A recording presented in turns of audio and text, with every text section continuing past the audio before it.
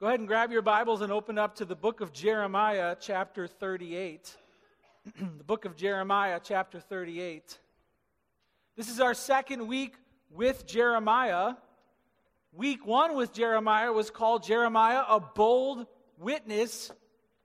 Week 2 with Jeremiah is called Jeremiah, a battered witness. A battered witness. He's speaking God's truth. Things don't go so well because of it.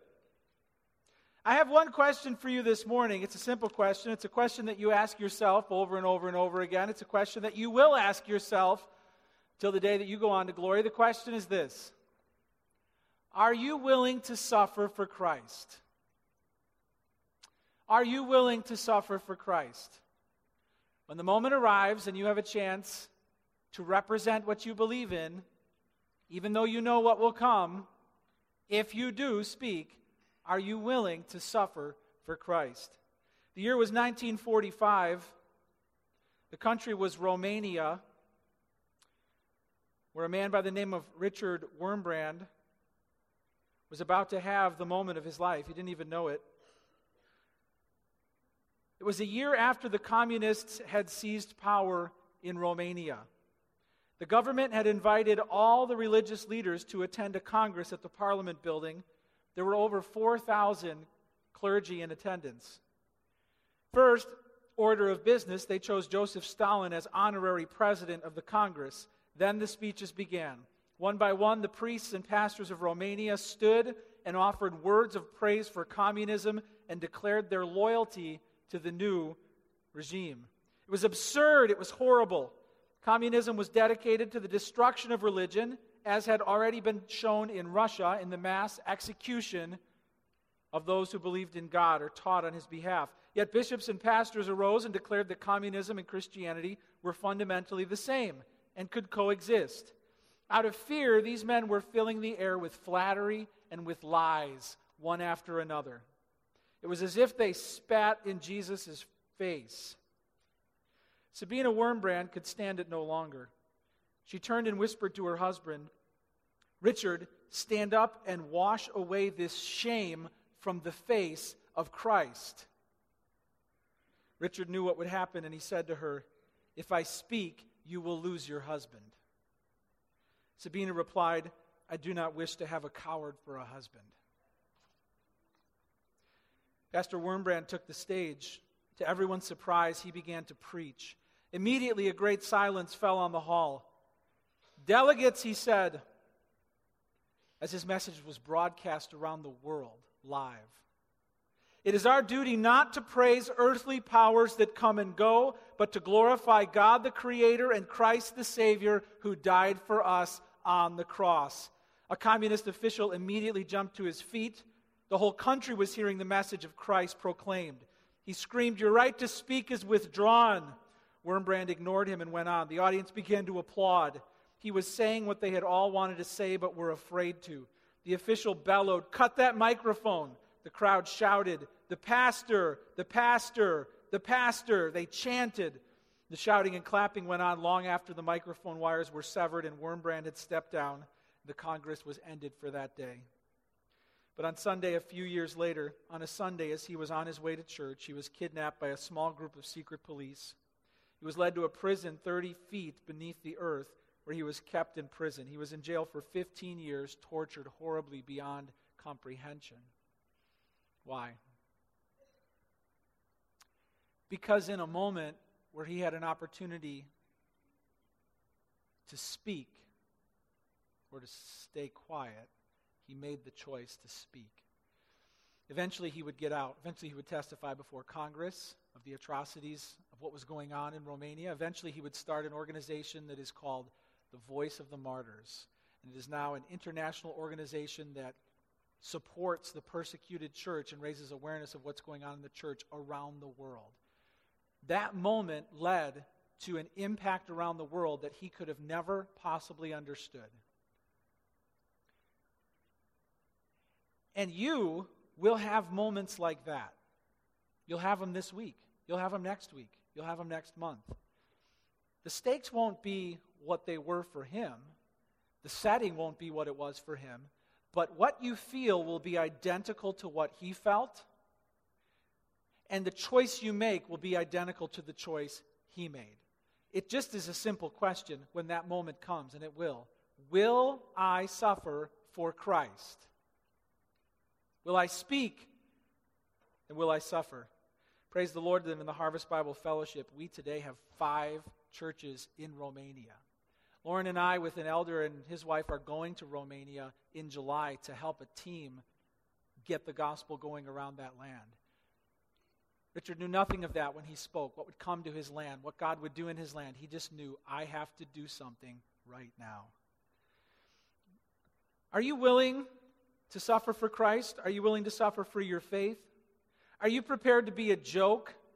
Are you prepared to be an outdated bigot, a narrow-minded fanatic, a holier-than-thou annoyance? Are you willing?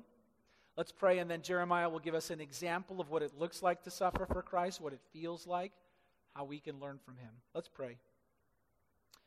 Father in heaven, we believe that you have called us not just to enjoy the Christian life, but to share the Christian message with those around us. These are called the last days. You have said the time is short. The Bible says that you will return soon.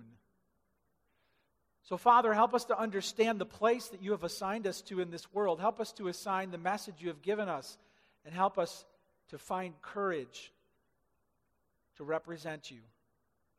We pray that we would learn from Jeremiah's story. In Jesus' name, amen. Okay, Jeremiah 38. Are you there? Jeremiah 38, verse 1.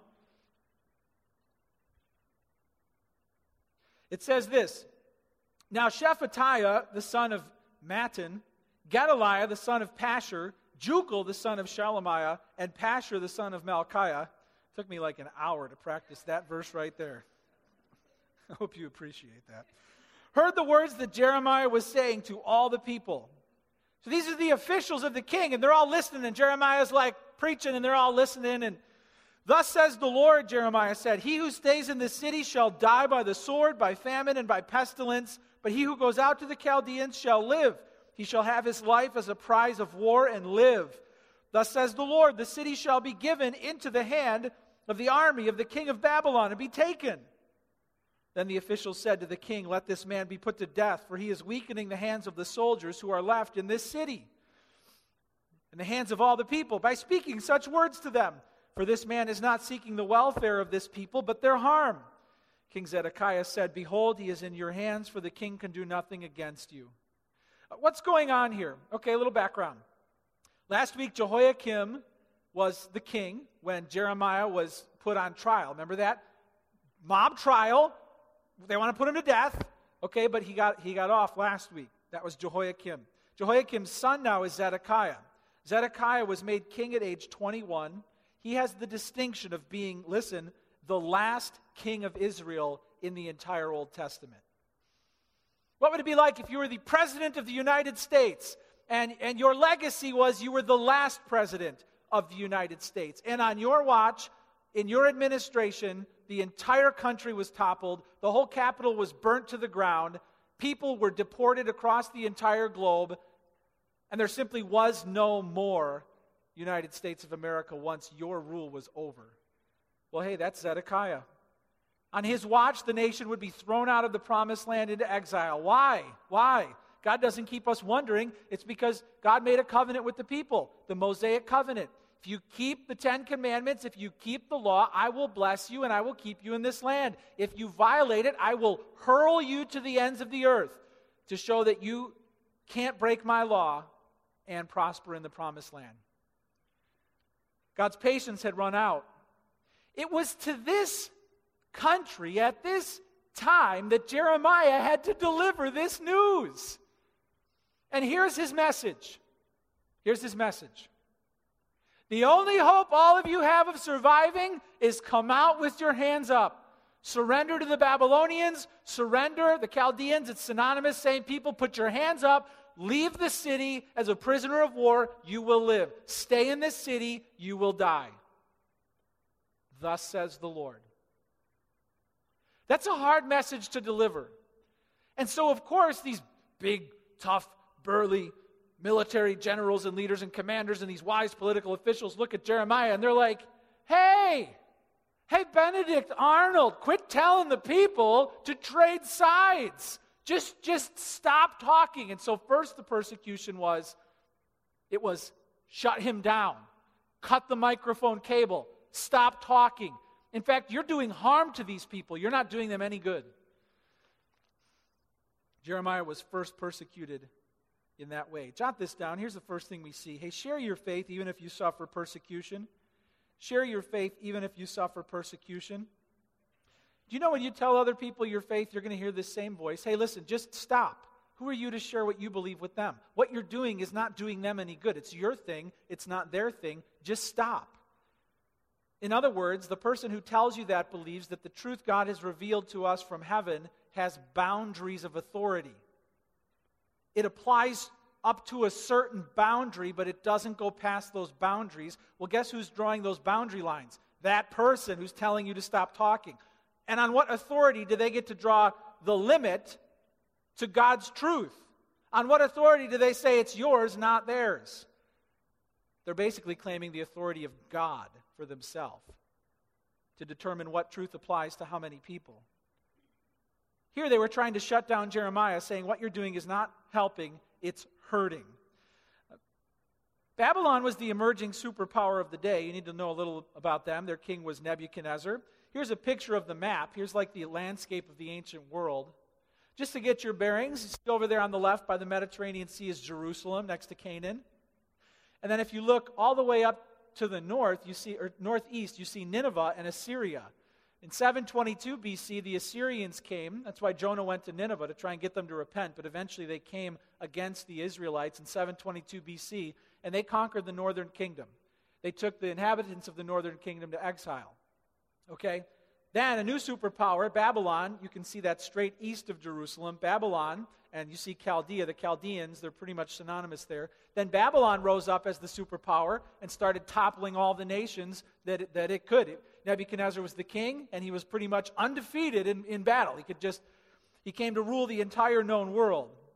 Babylon was rising up, and Babylon was coming against Jerusalem. And Jeremiah said, surrender. Come out with your hands up, or you will be destroyed. What you're saying is hurting the people. No, what I'm saying is saving the people. No, you're harming them. No, I'm saving them. No, you're making them uncomfortable. No, I'm sparing them the discomfort of the destruction that is coming. So what do? Well, reading on in verse 6, it says, so they took Jeremiah and cast him into the cistern of Malchiah, the king's son, which was in the court of the guard, letting Jeremiah down by ropes. There was no water in the cistern, but only mud. And Jeremiah sank in the mud. We can't kill him publicly because there'd be some people who are on his side. Let's kill him secretly. Let's kill him slowly. Let's humiliate him. Let's put him in a well, let's cover it up, and let's just let him starve or sink to death. This was cowardly, this was filthy, this was disgraceful, this was an awful way to die. This was the most perilous day of Jeremiah's life. Hey, it can't get any worse than living in a besieged city that has no food and having the most powerful people of the city against you, and then having them put you in the bottom of a well with no water in the middle of the city. You've had bad days. Your bad days haven't been as bad as Jeremiah's bad day.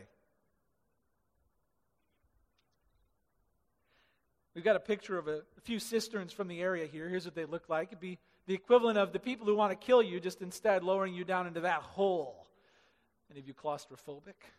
Down you go. This is kind of what it would look like as he went down, and they had no intention of ever lifting him back up. Maybe after the siege they would find him. But there he would die in the bottom of a muddy hole. Jeremiah spoke, he shared his faith, and he suffered persecution. And listen, I want to be honest with you. I want to be honest with you about the life God has planned for you, okay? Can I be an honest pastor with you? Can I do that? See, because some preachers will stand up and will say, if you follow the Lord by faith, all your dreams will come true.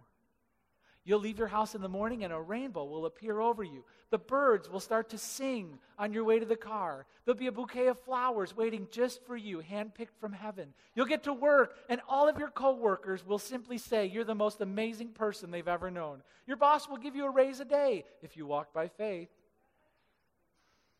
Okay, listen, I'm here to tell you that God does not have a life of leisure planned for you. All right? In fact, God is determined to painfully, rudely disrupt your pursuit of leisure in this world. This world is not your home. Understand? This world is not your home.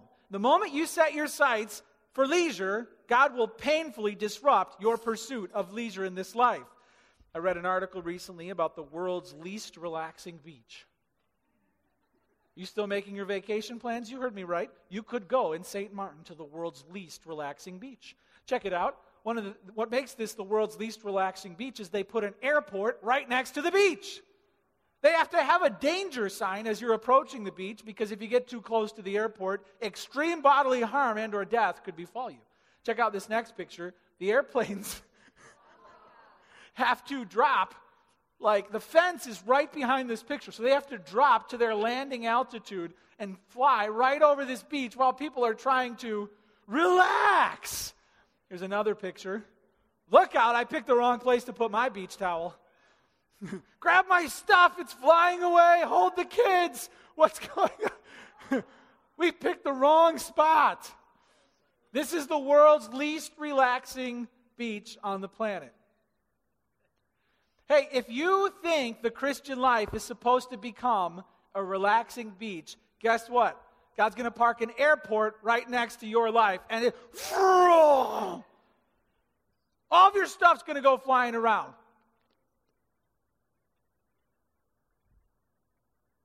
Jesus did not say, take up your crossword puzzle and follow me.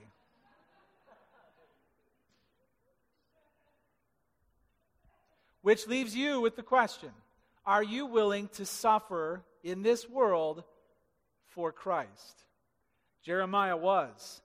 What did he suffer? Well, Jeremiah suffered humiliation. He was accused of treason in supporting the enemies of Israel. You're on their side. You're one of them. He suffered physical harm. He was beaten by officials who were enraged by him.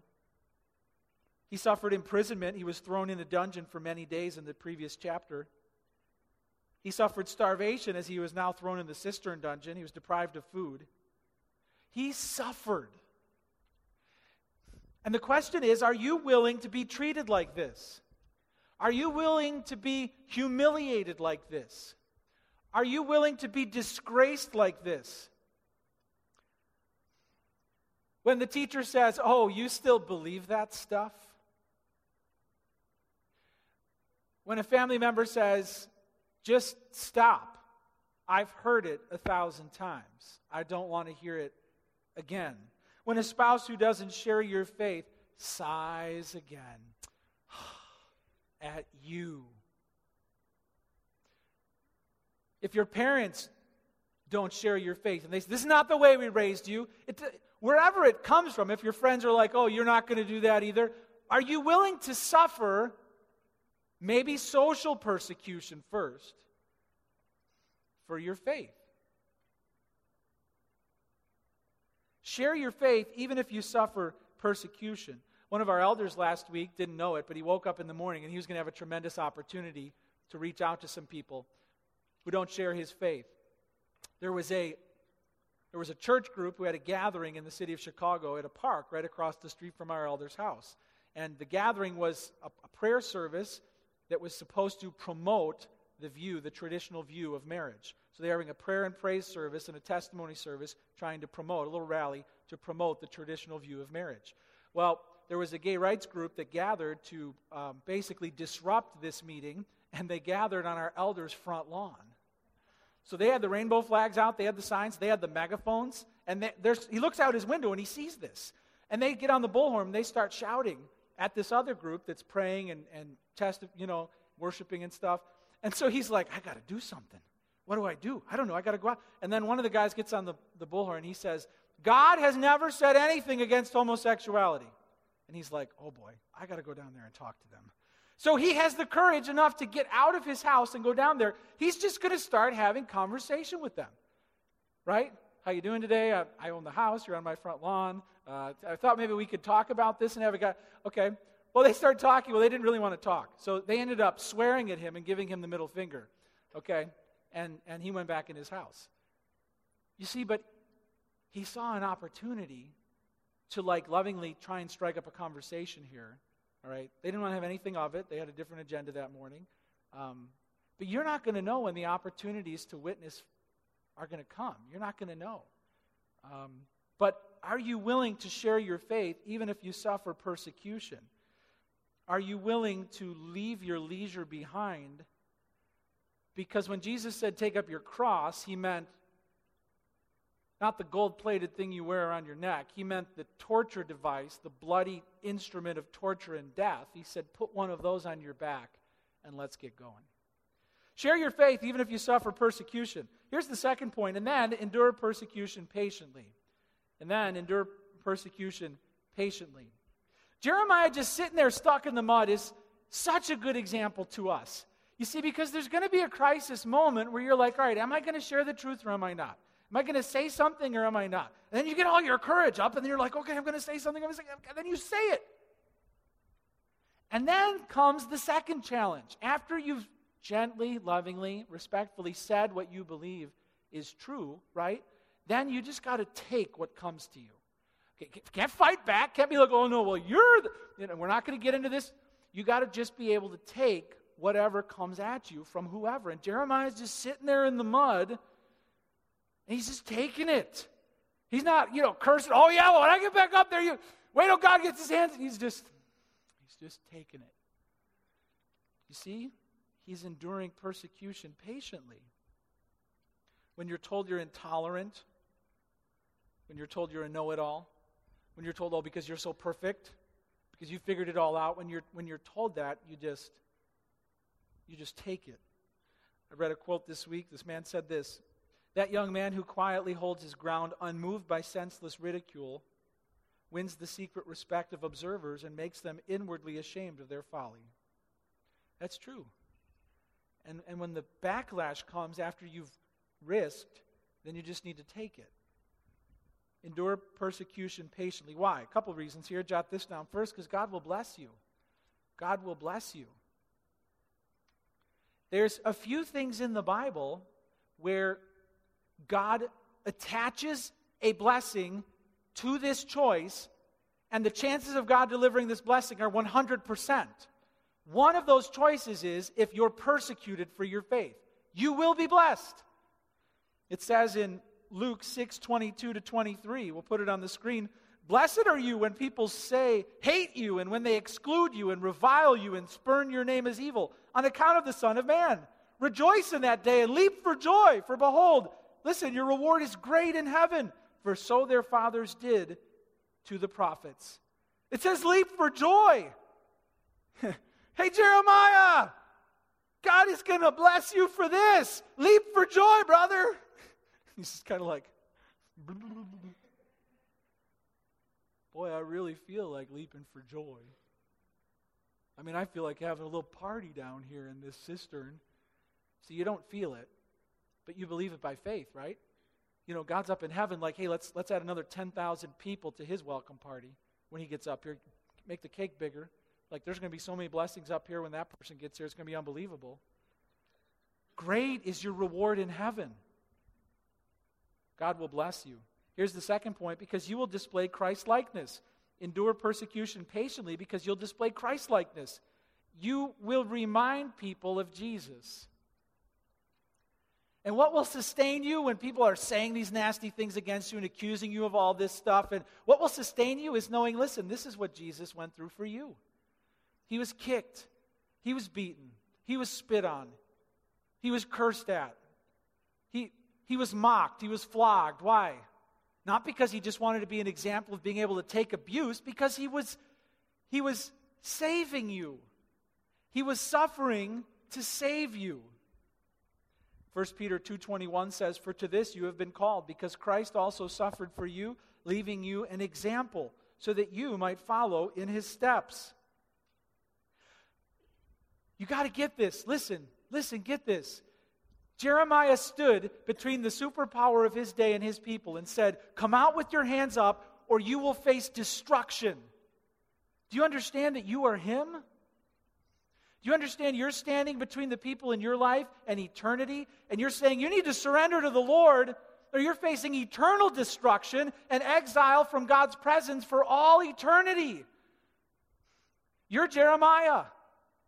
You're trying to save people from the destruction that's coming.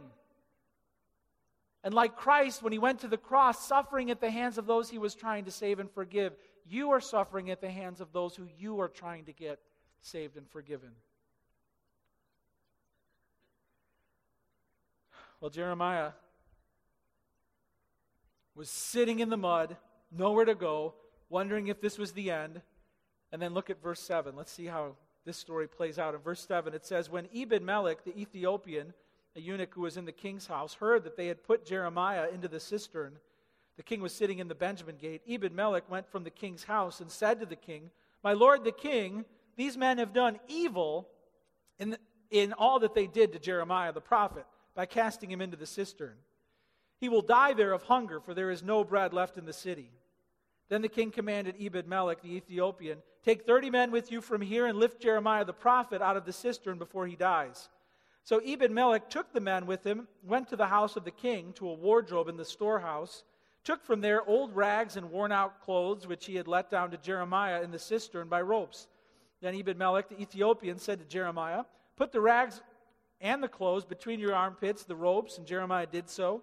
Then they drew Jeremiah up with ropes and lifted him out of the cistern, and Jeremiah remained in the court of the guard. A few observations here. The first one is this Ebed-Melech, he had the courage to advocate for those who shared his convictions. Okay, so when the one person leads and starts speaking up, then you're just like, okay, I'm just going to be quiet because they're going to talk, right? But no, he goes to the king with courage, and he's like, hey, this was evil. And I'm standing up against this, and you need to let him out of there. What courage that took. King could have been like, oh yeah, well, you're going down there next. So here's another courageous role model who's willing to stand face to face with a king and say, you're doing evil, and it needs to stop. This led to Jeremiah being saved and brought up. And then when Jeremiah is lifted up, guess what he does? Guess what he does? We don't know how long he was in there, but as soon as he gets up to the top, guess what he does? He keeps talking. He gets back up there and he's like, as I was saying, come out with your hands up or you're going to... He probably looked like this. I found a picture of a really muddy dude. It's a really muddy dude. Imagine that guy walking into the middle of like church and being like, disaster is coming. Ow. You need to leave now or you're all going to die. He just kept talking. Which leads to the end of the story here. Jot this down. Trust God to prove you right. Trust God to prove you right. This is really big. It's not your job to prove the truth. Did you hear that? It's not your job to prove the truth. It's your job to be a faithful witness to what you've heard and seen. It's God's job to prove the truth. All Jeremiah had to be was someone who would announce the truth as a faithful messenger. It was God's job to prove that what he said was true. Well, look at chapter 39, verse 1. Let's see how this story pans out. The king doesn't listen to him. The officials don't listen to him. The army doesn't listen to him. The people don't listen to him. Chapter 39, verse 1. In the 9th year of Zedekiah, king of Judah, in the 10th month, Nebuchadnezzar, king of Babylon, and all his army came against Jerusalem and besieged it. In the 11th year of Zedekiah, in the 4th month, on the 9th day of the month, a breach was made in the city. Then all the officials sat in the city. Check out verse 4. It says, when Zedekiah, king of Judah, and all the soldiers saw them, they fled, going out of the city at night by way of the king's garden through the gate between the two walls. They went toward the Arabah. But the army of the Chaldeans pursued them and overtook Zedekiah in the plains of Jericho. And when they had taken him, they brought him up to Nebuchadnezzar, king of Babylon, at Riblah, in the land of Hamath. And he passed sentence on him. The king of Babylon slaughtered the sons of Zedekiah at Riblah before his eyes. and the king of Babylon slaughtered all the nobles of Judah. He put out the eyes of Zedekiah and bound him in chains to take him to Babylon. The Chaldeans burned the king's house and the house of the people and broke down the walls of Jerusalem. Then Nebuzaradan, the captain of the guard, carried into exile to Babylon the rest of the people who were left in the city, those who had deserted to him and the people who remained. Nebuzaradan, the captain of the guard, left in the land of Judah some of the poor people who owned nothing and gave them vineyards and fields at the same time. What happened to the people was exactly what Jeremiah said, God said would happen to the people. You know what this teaches us? What's going to happen to the people in your life is going to be exactly what you tell them, God told them, will happen to them. Either a moment they leave this world or when Christ comes back, what you tell them will happen to them. You have a responsibility of declaring it in advance.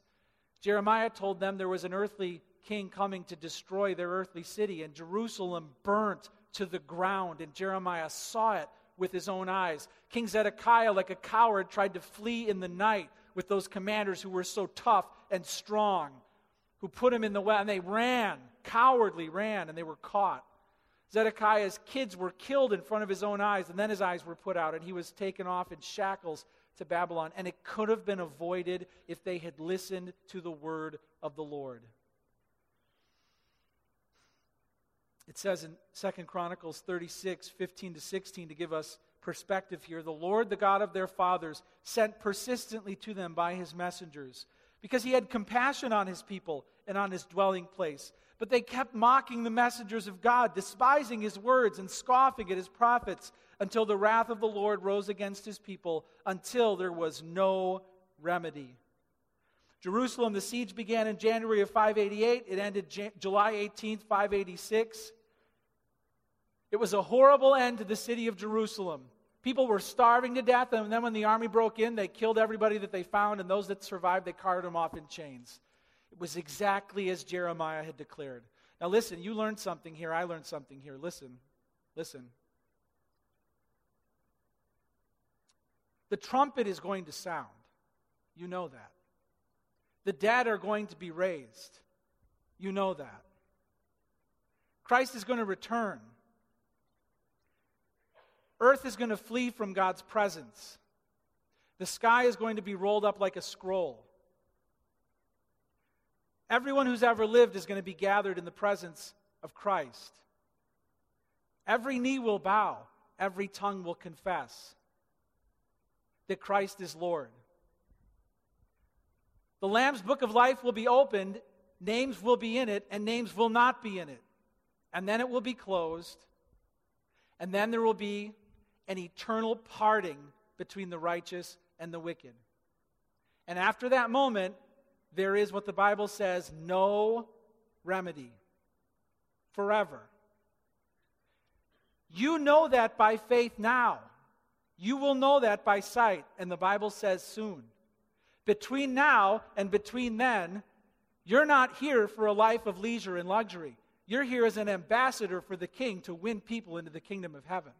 And you have a responsibility to tell the people in your life that this is true and that it's coming, regardless of what they think about it, regardless of how they respond to you. And then you leave it to God and trust Him to prove you right. Because just as Jeremiah saw that what he said came absolutely true, what you are saying will come absolutely true soon.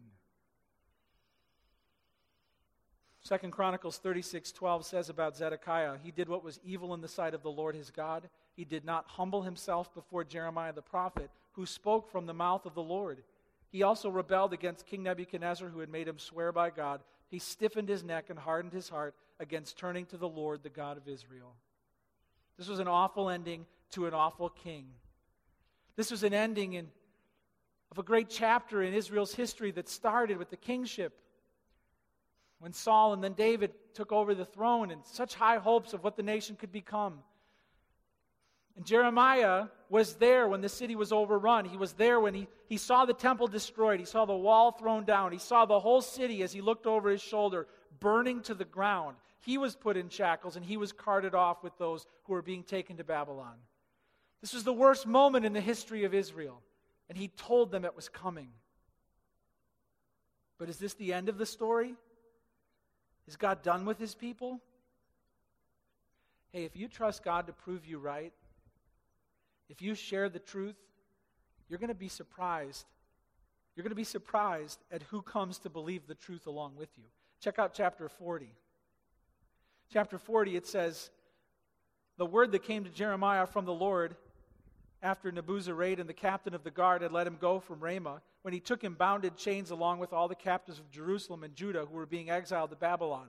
The captain of the guard took Jeremiah and said to him, the Lord your God pronounced this disaster against this place. The Lord has brought it about and has done as he said, because you sinned against the Lord and did not obey his voice, this thing has come upon you. Put yourself in his shoes. Jeremiah's carted off with all the people who serve. They're like burned, stripped. They're just like barely hanging on. And the guy who was the commander of the unit that just scorched the city is looking around and he's like, you, yeah, come here. The king, Nebuchadnezzar, told me to find you and to say this. The Lord your God did this, as he promised, because you guys sinned. All of this happened because he used us to do what he promised you would be done. In other words, you were right. Who's saying this? The captain of the guard of the enemy who just took out the city of Jerusalem is saying, you were right. I know it. You were right, by the way. Nebuchadnezzar knows it. See, he's already got Daniel in his court at this time. Ezekiel's ministering at this. He knows it. He knows exactly what's going on. They both believe what Jeremiah has been shouting. People don't believe it. These foreign kings and officials believe it.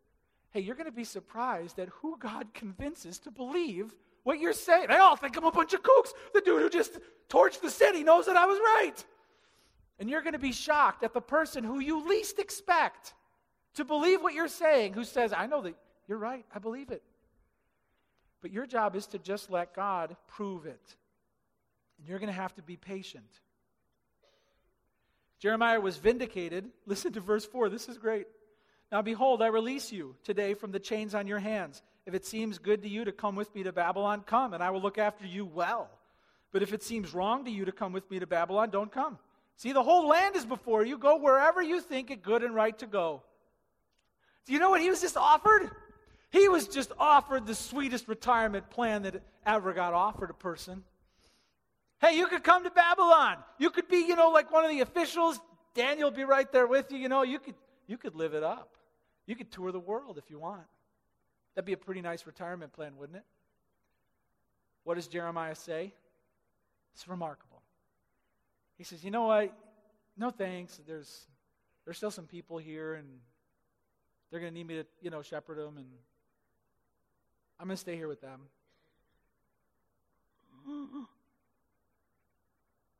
He could have retired. He could have been done with this. But instead, he chose to continue to be a witness to these people. You know what they're going to do? They're going to run in cowardly fear. They're going to run to Egypt thinking they'll be saved there. They're going to drag Jeremiah with them. He's probably going to die there. And then Nebuchadnezzar is going to come down and annihilate Egypt too. That's what he chose for his retirement. He chose to suffer for what he believed because he knew God was calling him to be a messenger.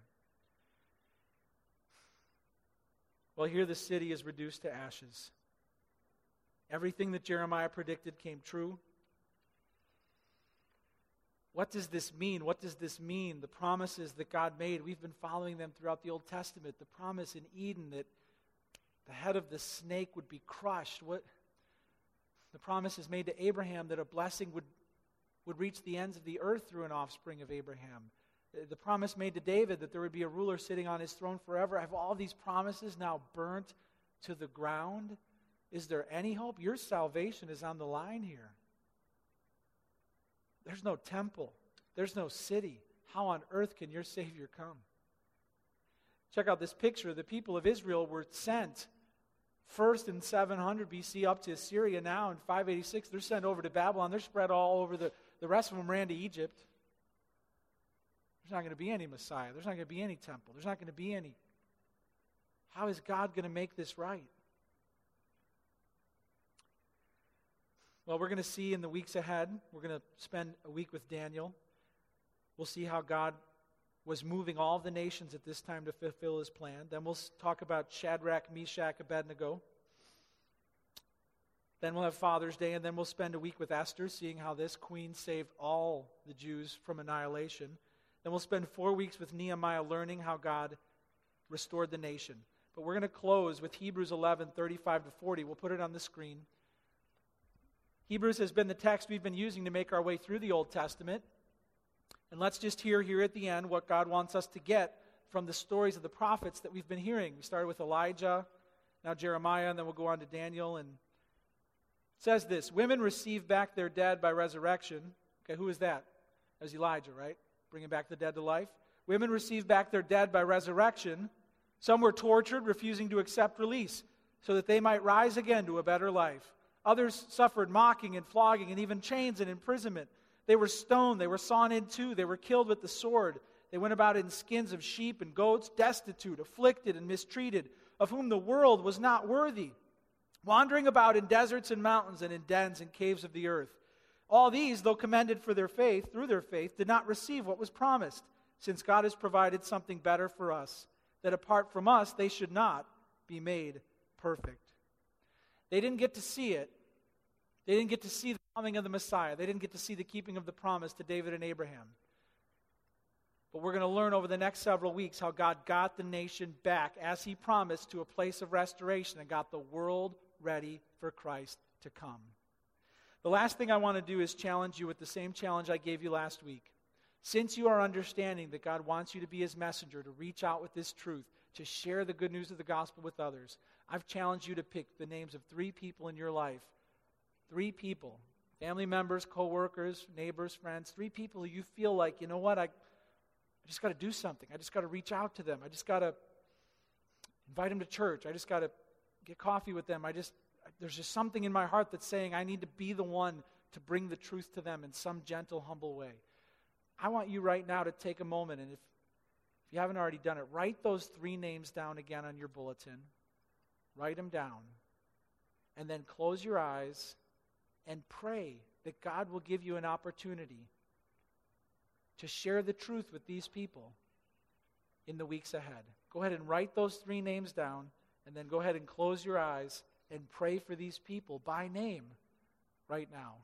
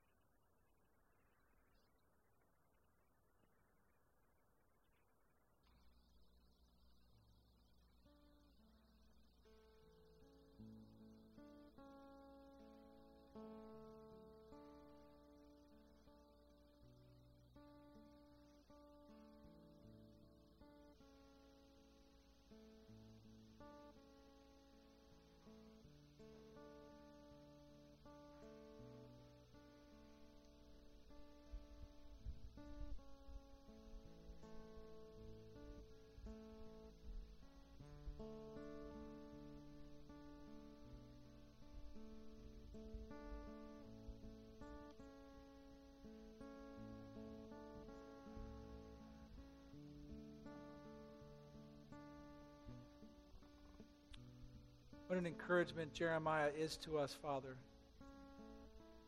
He was willing to suffer. He would have died if you asked that of him, but he was willing to suffer for you. And he was willing to endure persecution, to take whatever you allowed to come upon him. He was silent. As a lamb before the shearers is silent, so he was, just as Jesus was silent before his accusers. Lord, that doesn't come naturally, and so we just ask for courage. We just ask for resolve. We just ask for humility. We ask for opportunities to be a light in this world. Lord, we ask you to remind us that compared to eternity, we have such a short amount of time left here. This is not our home. This is not our heaven. This is our mission field. Remind us that every day. And I pray for all these names that are written down on bulletins. These are people precious to you, created by you. These are people who fall within your jurisdiction. Your truth is binding on every one of them. So we pray that you would give us opportunities to share with them the good news of salvation from destruction. Lord, show us that you can use us. We can't save anyone, but you can use us to save people who we never would have thought possible. Pray that you would use us, Lord, in the weeks ahead. Continue to do glorious things in our presence. And we wait with eager expectation for the great and blessed day when you will return. We pray all of this in Jesus' name.